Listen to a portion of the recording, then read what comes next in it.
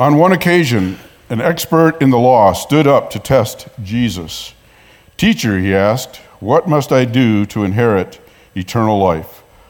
"What is written in the law?" he replied. "How do you read it?" He answered, "Love the Lord your God with all your heart and with all your soul and with all your strength and with all your mind, and love your neighbor as yourself." "You have answered correctly," Jesus replied. "Do this and you will live." But he wanted to justify himself, so he asked Jesus, "And who is my neighbor?" In reply, Jesus said, "A man was going down from Jerusalem to Jericho when he was attacked by robbers. They stripped him of his clothes, beat him, and went away, leaving him half dead. A priest happened to be going down the same road, and when he saw the man, he passed by on the other side. So too a Levite, when he came to the place and saw him, passed by on the other side. But a Samaritan, as he traveled, came where the man was, and when he saw him, he took pity on him. He went to him and bandaged his wounds, pouring on oil and wine. Then he put the man on his own donkey, brought him to an inn, and took care of him. The next day he took out 2 denarii and gave them to the innkeeper. "Look after him," he said, "and when I return, I will reimburse you for any extra expense you may have." Which of these 3 do you think was a neighbor to the man who fell into the hands of robbers? The expert in the law replied, "The one who had mercy on him." Jesus told him, "Go and do likewise." Join me in prayer. Father, as we look at this passage, we ask you to speak to each of us from your word. We ask that you teach us and that your Spirit will give us understanding. May the words of my mouth and the meditations of our hearts be acceptable in your sight. For we pray in Jesus' name. Amen.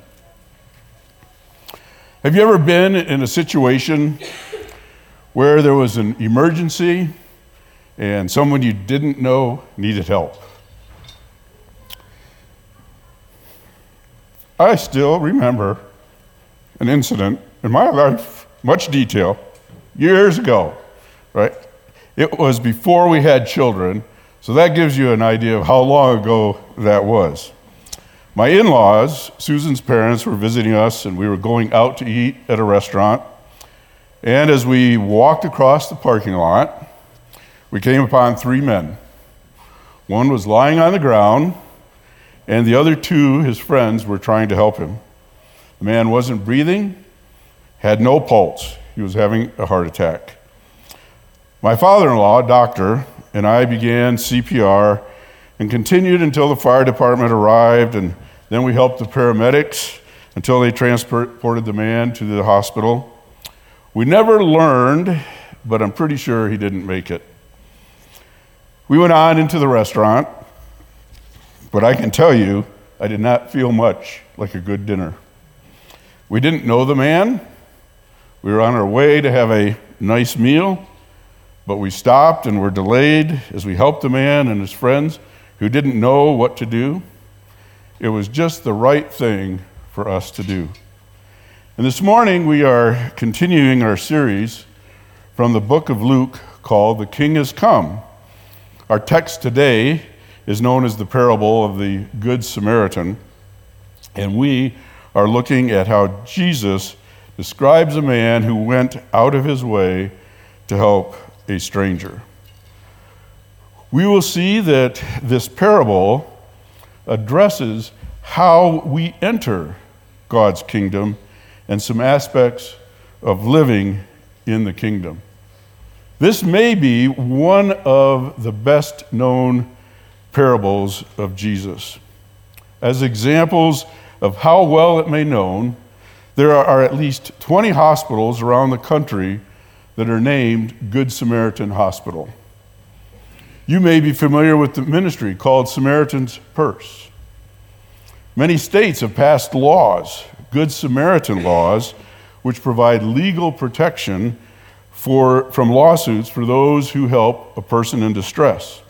And helpful people are sometimes called Good Samaritans. Many people refer to someone as a Good Samaritan, and I would guess there are quite a few of them who use that term Good Samaritan without knowing the background and where that term comes from. This parable may also be misinterpreted more than many others. There have been a variety of allegorical interpretations. One is that Jesus is the Good Samaritan. He heals us, he binds our wounds, he comforts us. And these things are certainly true, but those allegories break down because when Jesus comes to us, we are dead, not half dead, and dying. The parable is also often used as a text for a message that we need to help others. It's been used directly from an ethics standpoint. We just need to help others in need. We need to help those who are hurting. Sometimes it's used because we need to help others of different races, different cultural backgrounds, different religions. All of these, of course, are good, but if we focus on these things, we miss the key point that Jesus makes in this parable. Jesus gives this parable in response to two questions from an expert in Jewish law. First, what must I do to inherit eternal life? Second, who is my neighbor? We're going to look at the parable and the answer to the lawyer's question, what must you do to inherit eternal life? First, we'll consider the characters in our text so we understand the parable. Second, we'll look at the questions and the responses that Jesus gives. And finally, we will have the answer to our question, what must we do to inherit eternal life? So first, let's look at the characters. We have Jesus responding to the lawyer and telling the parable. Jesus is the Son of God. He is God incarnate. He came to save his people from their sins. He is the King who has come, and he is the one telling the story, the narrator. Then we have the lawyer who asks the two questions. He is an expert in Jewish law, we're told. He might be one of the scribes that Jesus often refers to. He is clearly familiar with the Jewish law, as we shall see. And then we have the characters in the parable. We have all the characters for a short one-act play. We have a victim, we have villains, we have bystanders who don't want to get involved, and we have the hero. Jesus doesn't tell us much about the man, but says he is going down to Jericho. This was and still is a mountainous road. So if you can imagine being up at Brighton and walking down the canyon to the mouth of the canyon, that's about the same distance and the same change in elevation. And no, Jerusalem is not as high as Brighton, but Jericho is about 800 feet below sea level. So that might help you get a picture of the path this man is described as taking. And although Jesus doesn't really give any other description about the man, the lawyer would have assumed him to be a Jew traveling on this road. So the traveler is overtaken by robbers or thieves. And they aren't really described much beyond their actions. They robbed the man, stripped off his clothes, beat him, and left him on the side of the road to die. Their actions indicate they were brutal. The terrain along this road was conducive to ambushes. The road, in fact, had earned the name the Way of Blood. The lawyer would have understood the nature of the robbery and the attack. The first person to come upon the wounded traveler is a priest. Priests were descendants of Aaron, as we read in the Old Testament. Their duty was to serve in the temple. They were to offer the sacrifices. They were to maintain the incense burning in the temple. Why would the priest be traveling from Jerusalem to Jericho when the temple was in Jerusalem? Well, at the time, there were many priests. In Luke chapter 1, we learned that Zechariah, a priest, was serving in the temple when his turn had been chosen by Lot.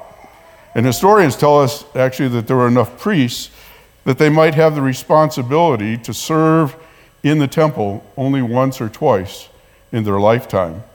As a result, priests did not need to be in Jerusalem on a daily basis, and many priests did live in Jericho. So it would not have been unusual for a priest to travel down this road.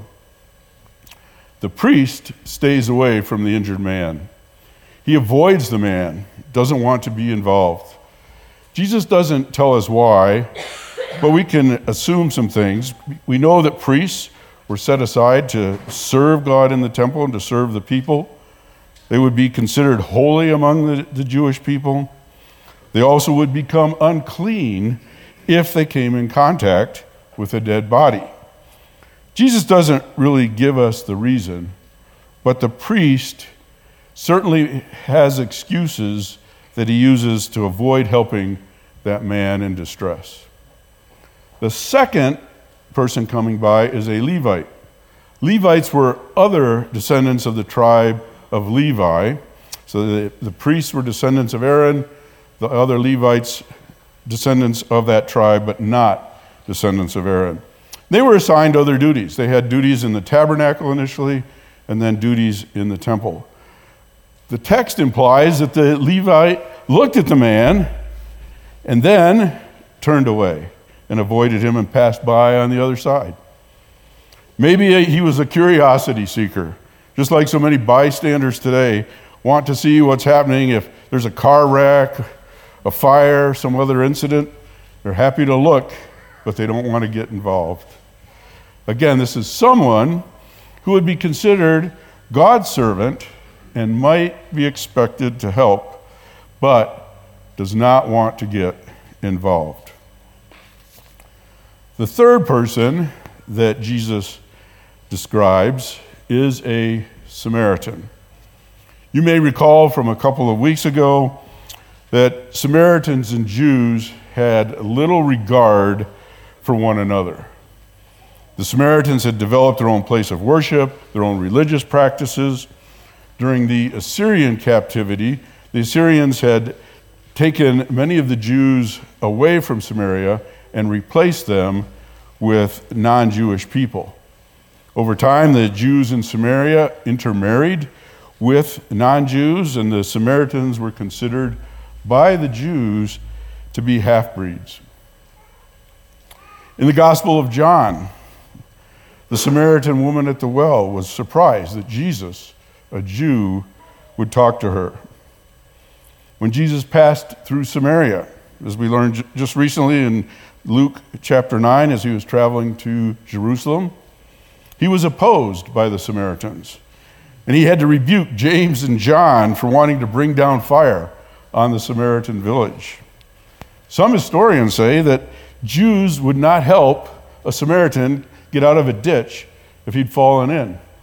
And there were even apparently some Jews who said, you ought to throw the Samaritan in the ditch. But the Samaritans had a very similar attitude toward the Jews. There was no love lost between the Samaritans and the Jews. Yet Jesus presents the Samaritan as the one who cares for the victim. He treated his wounds. He takes him to an inn.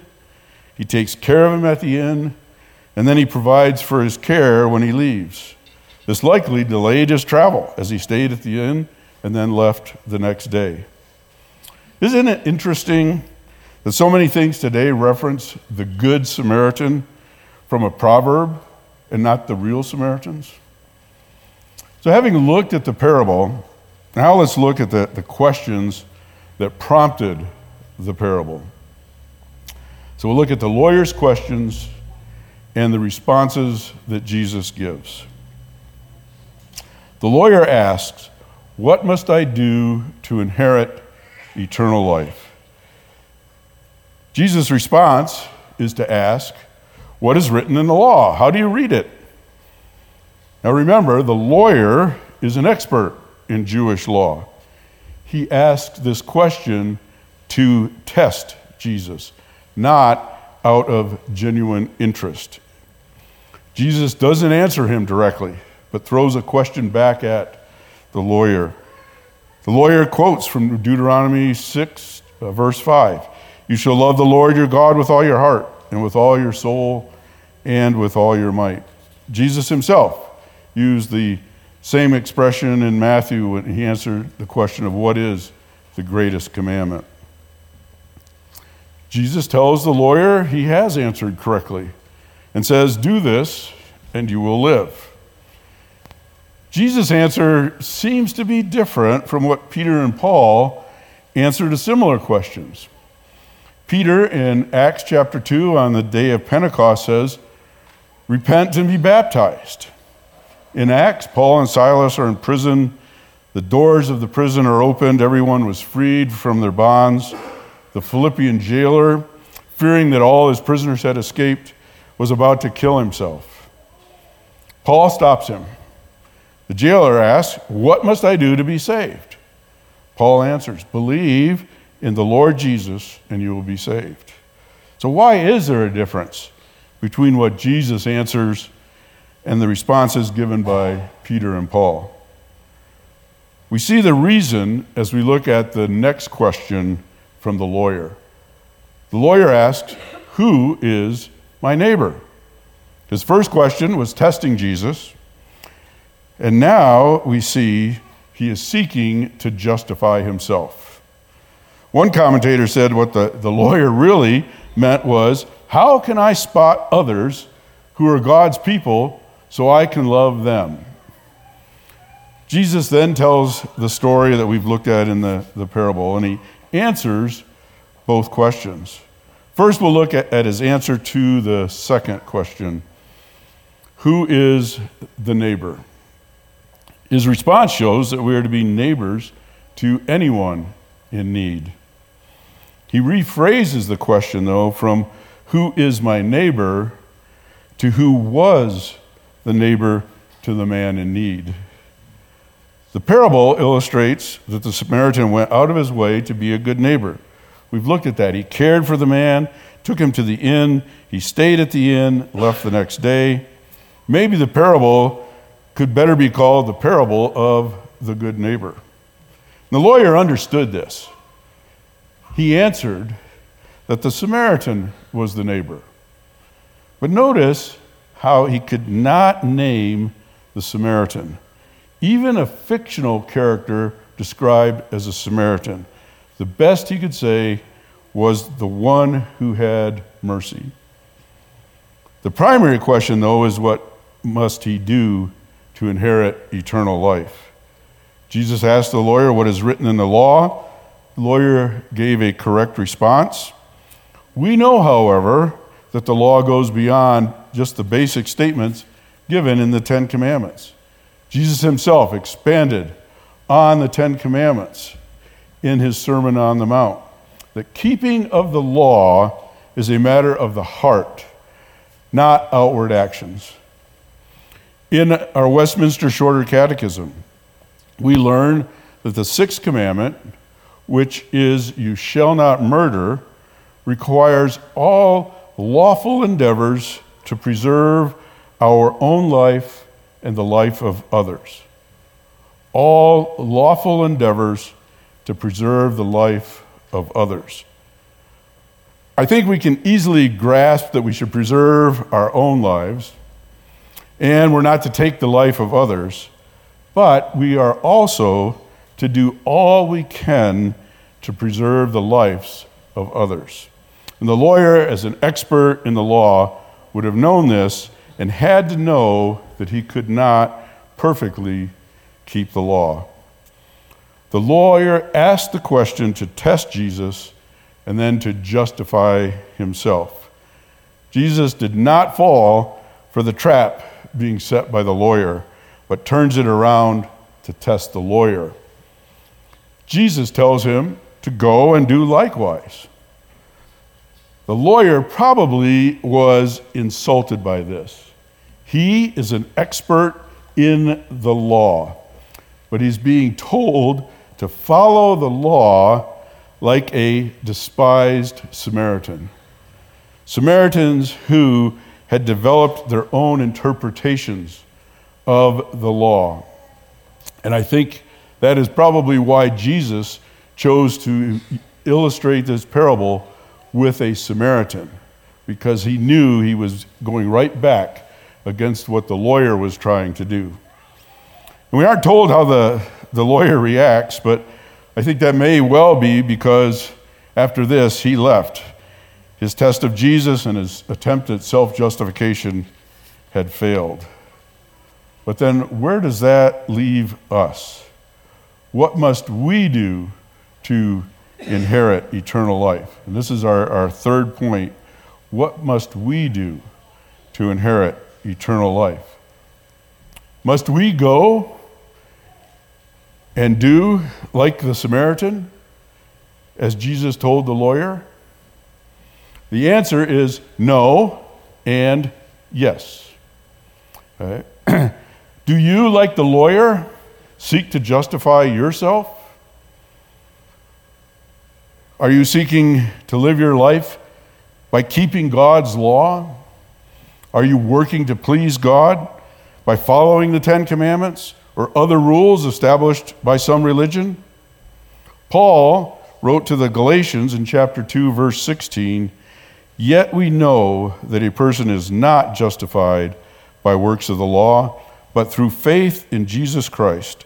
So we also have believed in Christ Jesus, in order to be justified by faith in Christ and not by works of the law, because by works of the law no one will be justified." And in Romans 3, Paul wrote, "For by works of the law no human being will be justified in his sight, since through the law comes knowledge of sin, but now the righteousness of God has been manifested apart from the law, although the law and the prophets bear witness to it. The righteousness of God through faith in Christ Jesus for all who believe. For there is no distinction, for all have sinned and fall short of the glory of God and are justified by his grace as a gift through the redemption that is in Christ Jesus. We do not inherit eternal life by what we do, but by grace through faith alone." In Ephesians 2, beginning with verse 8, we read, "For by grace you have been saved through faith, and this is not your own doing. It is the gift of God, not as a result of works, so that no one may boast. For we are his workmanship, created in Christ Jesus for good works, which God prepared beforehand that we should walk in them." So listen again to the answers given by Peter and Paul. On the day of Pentecost in Acts 2, the people were cut to the heart. And then Peter said, "Repent and be baptized." That is the response to the change in the heart accomplished by the Holy Spirit. And Paul told the jailer to believe in the Lord Jesus, a response that would be a change in his heart. But then, having been saved by grace, then we do like the Samaritan, showing mercy. As Micah chapter 6, verse 8 says, "He has showed you, O man, what is good. And what does the Lord require of you but to act justly, to love mercy, and to walk humbly with your God?" It is only when our hearts are changed that we can truly love God with all our heart, with all our soul, and with all our mind, and then our neighbor as ourselves. This parable is about the law and the gospel with a statement of Christian ethics, showing us how we are to live. We have the answer to our question, what must we do to inherit eternal life? It is to believe in the Lord Jesus. There is nothing you can do to inherit eternal life. But then, having been saved by grace, show mercy to anyone and to everyone, as the Samaritan did. Be the good neighbor. So let us pray. Father, continue to speak to us this week through your word. Keep us from being like the lawyer and trying to justify ourselves. We pray that we may trust in you with a simple, childlike faith, looking to you as the author and finisher of our faith. We pray that we will be the good neighbor to everyone we meet, and may we all be a blessing in your sight as we seek to serve your Son, in whose name we pray. Amen.